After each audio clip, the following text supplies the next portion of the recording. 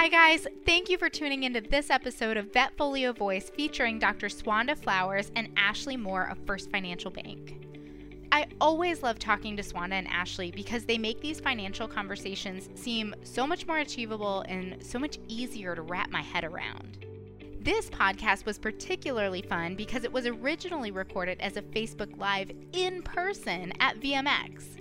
I am so thankful for the opportunities that technology offers us, especially since COVID, but man, it was nice to get away from the digital platform for a minute. Let me tell you about these ladies and then we'll get into our episode. Dr. Swanda Flowers graduated from the University of Arkansas for Medical Sciences College of Pharmacy in 1999. In 2002, Dr. Flowers opened Flowers Family Pharmacy in Little Rock, Arkansas. Her expertise in pharmacology and business then led her to academia, where she led the way in pharmacy education, focusing on enhanced community practice services, entrepreneurship, ownership, business planning, and leadership and professional development. Dr. Flowers' work can be seen in multiple publications, and she's a prominent face within organizations. She's currently a loan officer for First Financial Bank in their Professional Services Division, where she focuses her efforts on small businesses in both community pharmacy and independent veterinary practice ownership. Ashley Moore has over a decade of experience in growing successful business startups. She's worked with veterinary practices across the country and is passionate about their results. Before joining the First Financial team, she worked with various small businesses as the creator of launch and expansion strategies that achieved exponential growth. She holds a degree in business management and marketing from Penn State and has leveraged her knowledge and experience to ensure the goals of small business owners are achieved. These guys are so much fun to talk to. I really hope you enjoy this episode. Let's get into it. Hi everybody, thanks for joining us. I'm back with my friends Ashley and Swanda from First Financial Bank. I think this is our fourth recording together. I think so. Yeah, we've done a webinar and a few podcasts. So if you guys have missed those, go back and have a listen because these guys are full of wonderful information. So today we're talking about the do's and don'ts of an acquisition. Guys, let's get into it. Thanks for being here. Yeah, thank you for having us. It's so good to see you. You too. In person. Yes, I know. I'm excited, yes. So the do's and don'ts of an acquisition: purchasing a practice, starting a practice, securing a loan for expansion. I mean, this is a momentous occasion. So it would be very easy to just kind of get caught up in the excitement. So do you guys have some tips for do's and don'ts in that time frame, in that momentous occasion? We do, and it's funny because every presentation we give, Ashley and I have a slide of do's and don'ts because we do sort of want to encourage people, that there are some good things to do, and then also encourage them that don't do these things because you're going to run into some roadblocks. So, one of the things that we say all the time is don't be emotional.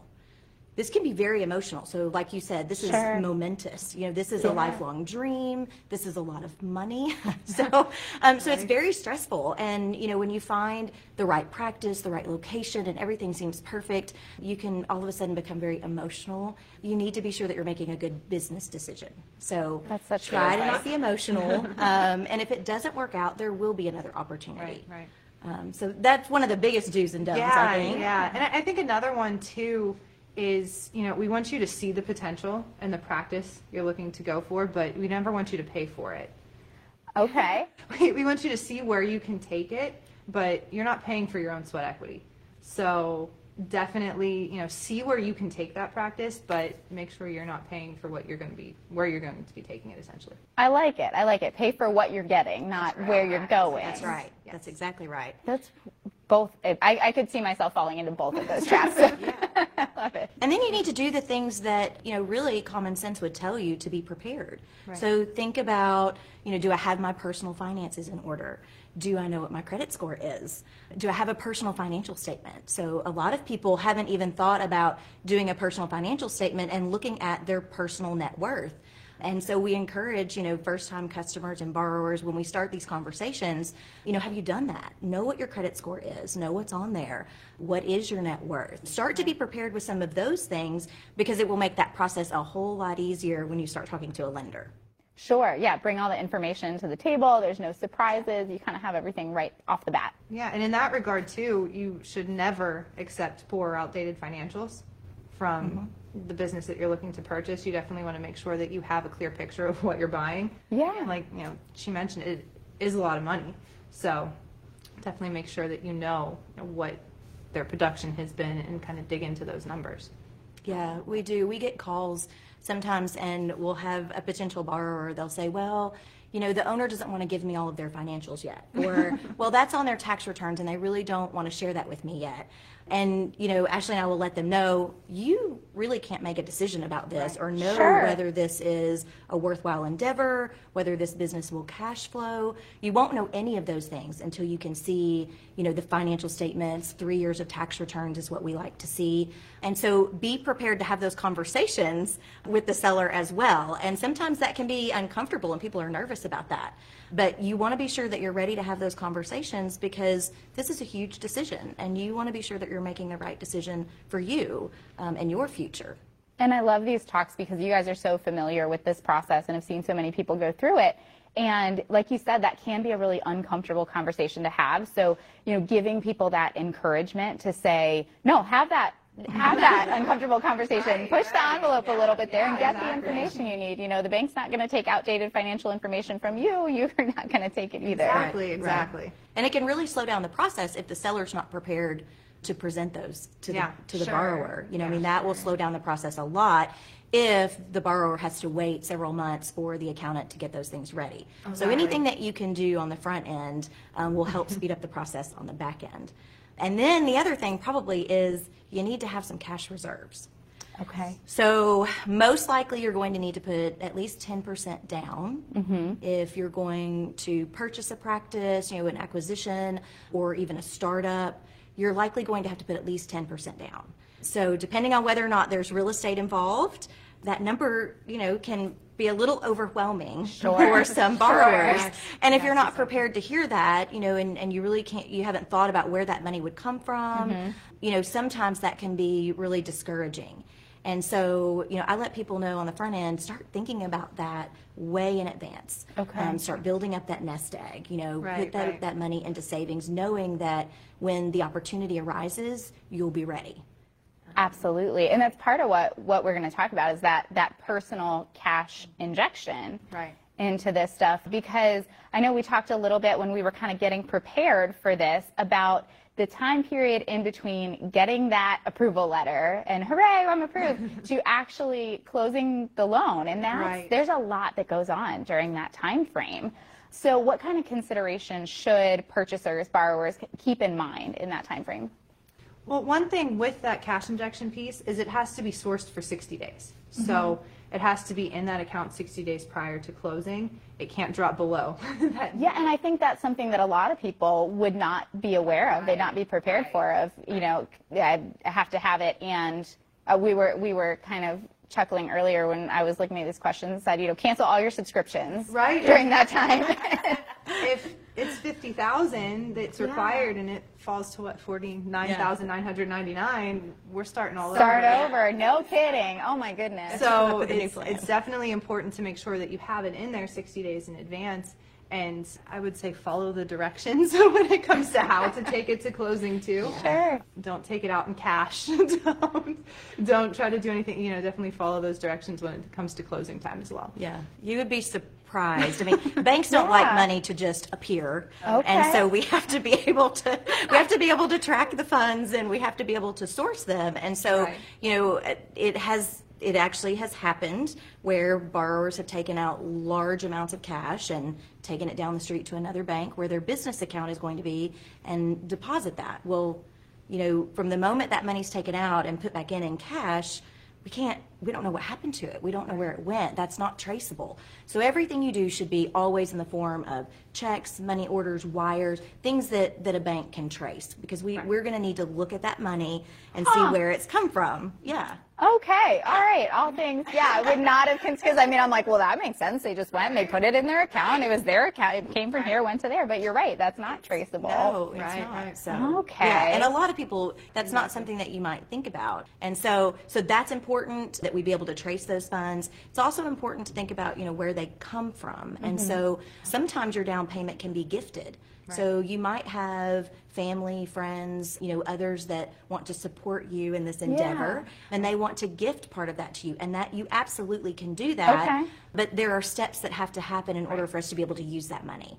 And so you want to be able to have that conversation with your lender as well. Okay. And your lender should be available to answer questions and tell you all of those things on the front end. And I think, Ashley and I, through that process of, once we give you that approval letter until the time we close, we talk to you almost daily, probably. Text, email, call. That's got to be so reassuring, though, when you're dealing in these huge, large amounts of money, to have somebody that is just checking in with you and making sure, like you said, following the directions. And Right. Because, there's a lot that goes into it. And again, just like as you said, things you really wouldn't think of that can cause substantial problems. So it is great to be able to just have that back and forth consistently, and have an open dialogue the entire time. Make sure you have a lender who's willing to talk to you and check in with you. Should be available. Very absolutely. Available. Yeah. Right. The other piece that often a borrower won't think about is collateral. Yes. Yeah, let's talk a little bit about that. Yeah, so, when you think about buying a car or buying a home, the bank will lend you money based on what that's worth, kind of the value of those things, right? And if you don't pay your payment, we're going to come back and take those things, right? Yeah. We don't want to do that. Right. But there's a tangible, piece of collateral there for those loans.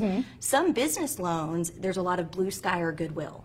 Right. Which means there's nothing tangible to come and take back as far as collateral. And so we want to give you credit for that as far as the business. That's a lot of how a business is valued, but we need other collateral to secure the loan. And so think about personal property. After we go through the business assets, obviously that will be provided as collateral for the loan. Then we'll go to your personal assets, personal property, maybe real estate, your home or vacation home. And then after that, we may even require life insurance to finish collateralizing the loan. But we'll walk through all of those steps and let the borrower know, okay, this is what your loan is for, this is how much business assets we've got, this is the collateral we're going to need. Okay. But before you get to that point, you should think about that. Right. What do you have? What are you comfortable putting up as collateral? That's exactly right. Let's talk about the life insurance, because this is something that will help collateralize the loan. And when we first started talking, that was news to me that was even an option. So can you guys talk to us a little bit more about using life insurance to collateralize a loan? Right. So it is after all those other options are exhausted, we'll take a life insurance on any collateral shortfall. So say you have, for example, a $500,000 loan and $400,000 worth of collateral. That $100,000 life insurance policy can bridge that gap. Sure. Right. Sure. Okay, so you can use that life insurance policy to bridge the gap, but from what I understand, there can be some pitfalls in relying on life insurance to bridge the gap. What kind of pitfalls do you see with that? I think one of the biggest pitfalls is timing. Yes. Yeah. And so, we can't write that policy for you. I can't force your agent to hurry that up. And usually with life insurance, you're going to have blood work, or you might have to have a physical, or those things often go into life insurance before you can get that policy. And so it does take a while. It takes several weeks, and so timing that is important. So if you are going to use life insurance as collateral for part of the loan, you need to think about doing that immediately once you get approval. So when you get that letter and it says, we are going to require life insurance, you need to call your insurance agent and say, okay, this is what my letter says, and let's get the ball rolling, because that can really stop closing. And you can sit there and wait for a couple of weeks waiting for that policy. Right. And then the other thing is there's some confusion sometimes about whether the policy, you're the beneficiary on the policy or the assignee. And so this is really foreign if you haven't had a business loan before with collateral as life insurance, but the bank is the assignee, not the beneficiary. Okay. So you're still going to pick your spouse, partner, family, children, whoever as beneficiary, and then you're going to assign that to the bank, which just means that if something were to happen, and unfortunately, we hope that never does. But if something did happen, that policy would be used then to pay off what was left on the loan. Okay, because that would probably be a concern someone would have using a life insurance policy to collateralize a loan. Collateralize, that's a word I've learned since talking to you guys. Now I feel like use it appropriately. You used it beautifully. Thank you. Love it. But if they're using it, they might be worried about, well, I'm taking out this life insurance policy in the, unfortunate event something happens to me, and I really want to make sure that whatever's left goes to my family. I'm worried about them not receiving these benefits. What would you say to somebody who has those concerns? Yeah, so only the part that's left on the loan is what is assigned to the bank. So in Ashley's example, you have $400,000 of collateral, there's $100,000 gap, right? So that life insurance policy that's assigned to the bank is for $100,000. If this is 10 years down the road and you've paid off, a lot of your loan, there's $25,000 left. That's all the bank gets. Okay. The rest goes to your beneficiary. The rest will still go to your beneficiary. You don't have to worry that they're not going to receive those benefits. That's right. Exactly. Usually, though, borrowers will take out 2 separate policies. And so if you have a policy that's there for your family with beneficiaries, however you decide to lay that out, usually you'll get a separate policy for your business to collateralize the loan. But at the end of the day, the bank is not going to take the full policy if that's not what you owe us. Sure. And anything that's left will absolutely go to your beneficiary. Okay.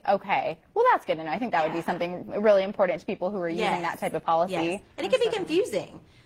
Because that's often a term that people haven't heard before. Right. If they haven't needed that. So. Have you run into issues where the bank is assigned as a beneficiary and then they have to go back and rewrite the policy? And I've ran into that issue, and it can be fixed.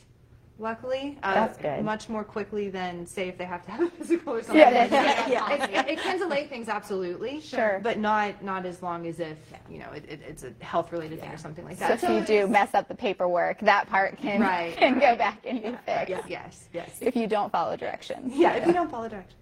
Yes.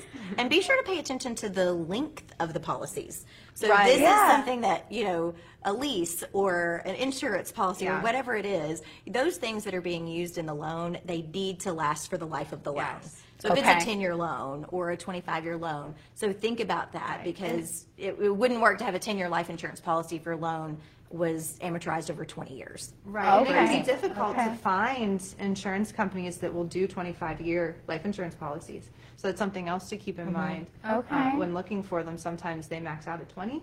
So it can be another roadblock, so definitely get started on it quickly. Yeah, making those numbers match up. Yeah. And let us know when you're having a problem. Right. Yes, that's the biggest. Communication is really important. It's absolutely key. Reach out to your lender because you guys have dealt with this way more than any of us have. Every day. Say, this is how we're going to deal with that. That's right. I love it. I know every time I talk to you guys, it's like so reassuring. And I'm like, everything's going to be okay. Like they know what's going on here. You guys have our backs. And fantastic. Well, we've kind of talked a little bit about cash injection, using that life insurance policy to bridge the gap, and, some of the common pitfalls that people might run into with these types of loans. Anything else you guys want to talk to us about where you're like, don't do this, or do this? Any final thoughts for us? I'd say just, again, communication is key. If you run into any hurdles, please reach out. Let us know if there's ever any questions. These are life-changing decisions. You're dealing with your entire world, your life savings and everything like that. So if you ever run into any questions, problems, concerns, we're always here. Fantastic. Make sure we're reaching out, communicating, and following directions. I love that. That was just, you said that, and I was like, that's just like the simplest little tip is like follow directions, but it seems so difficult at times. Right. It's the easiest hard thing in the world. Yes, exactly.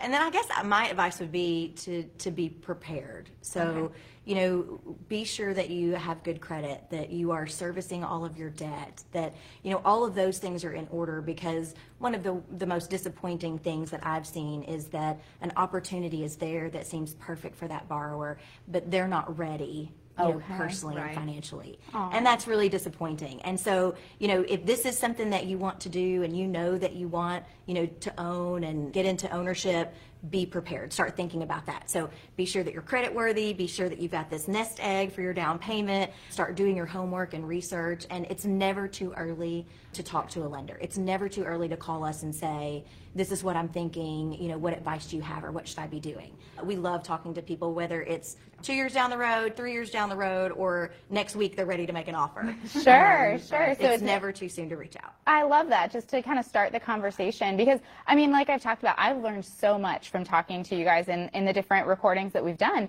And so I can imagine just reaching out and starting that conversation, even if you're not ready, and saying, okay, well, what do I need to think about? What do I need to be prepared for? So you can make sure what you're doing is the right decision. And like you said, you don't have to pass something up if you're not ready. That's right. That's right. Well, guys, thank you so much. This has been fantastic, as always. I've learned so much all over again.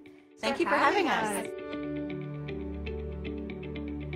Thank you to Swanda and Ashley for joining me for another awesome talk. Thank you to First Financial Bank for sponsoring this episode. And thanks to all of you for joining us. I really hope you guys enjoyed that episode as much as I did. If you'd like to hear more episodes like this, click on the Education tab on the Vetfolio webpage. As always, we'd love to hear your input on this session, as well as ideas for topics you'd like to hear from us in the future. Feel free to reach out to me at dvm@vetfolio.com. You can also visit my Facebook page at Dr. Cassie DVM, and you can find me on LinkedIn. And remember, if one animal is better off because of you today, it's a great day.